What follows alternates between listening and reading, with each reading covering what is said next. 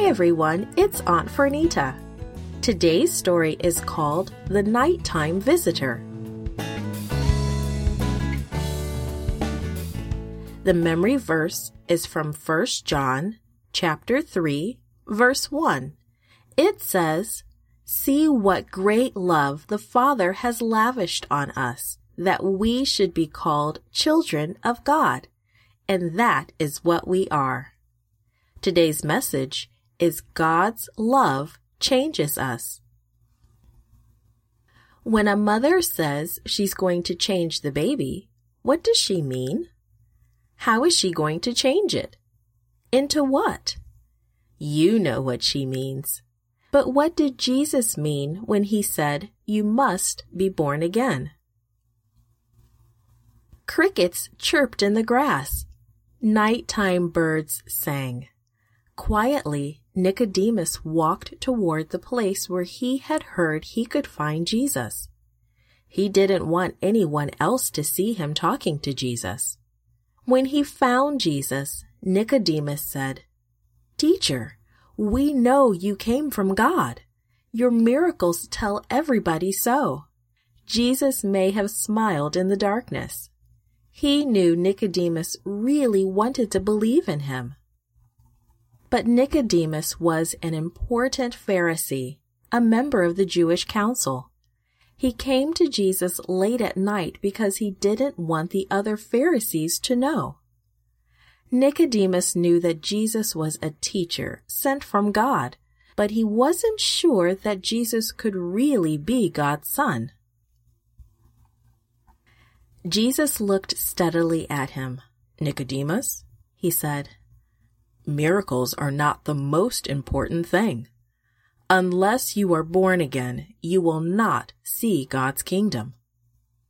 Born again? What does that mean? I can't go back inside of my mother. I'm a grown man, Nicodemus exclaimed. "You're right, my friend," Jesus answered. "But I'm not talking about being born physically. I'm talking about being born spiritually. Truthfully, Nicodemus, unless you are reborn by God's Holy Spirit, you can't be part of God's kingdom." "I don't understand," Nicodemus said thoughtfully. "Think about the wind for a moment," Jesus replied. "You can't see the wind itself, but you can see what happens when the wind blows. You can see the treetops sway and hear the rustling of the leaves.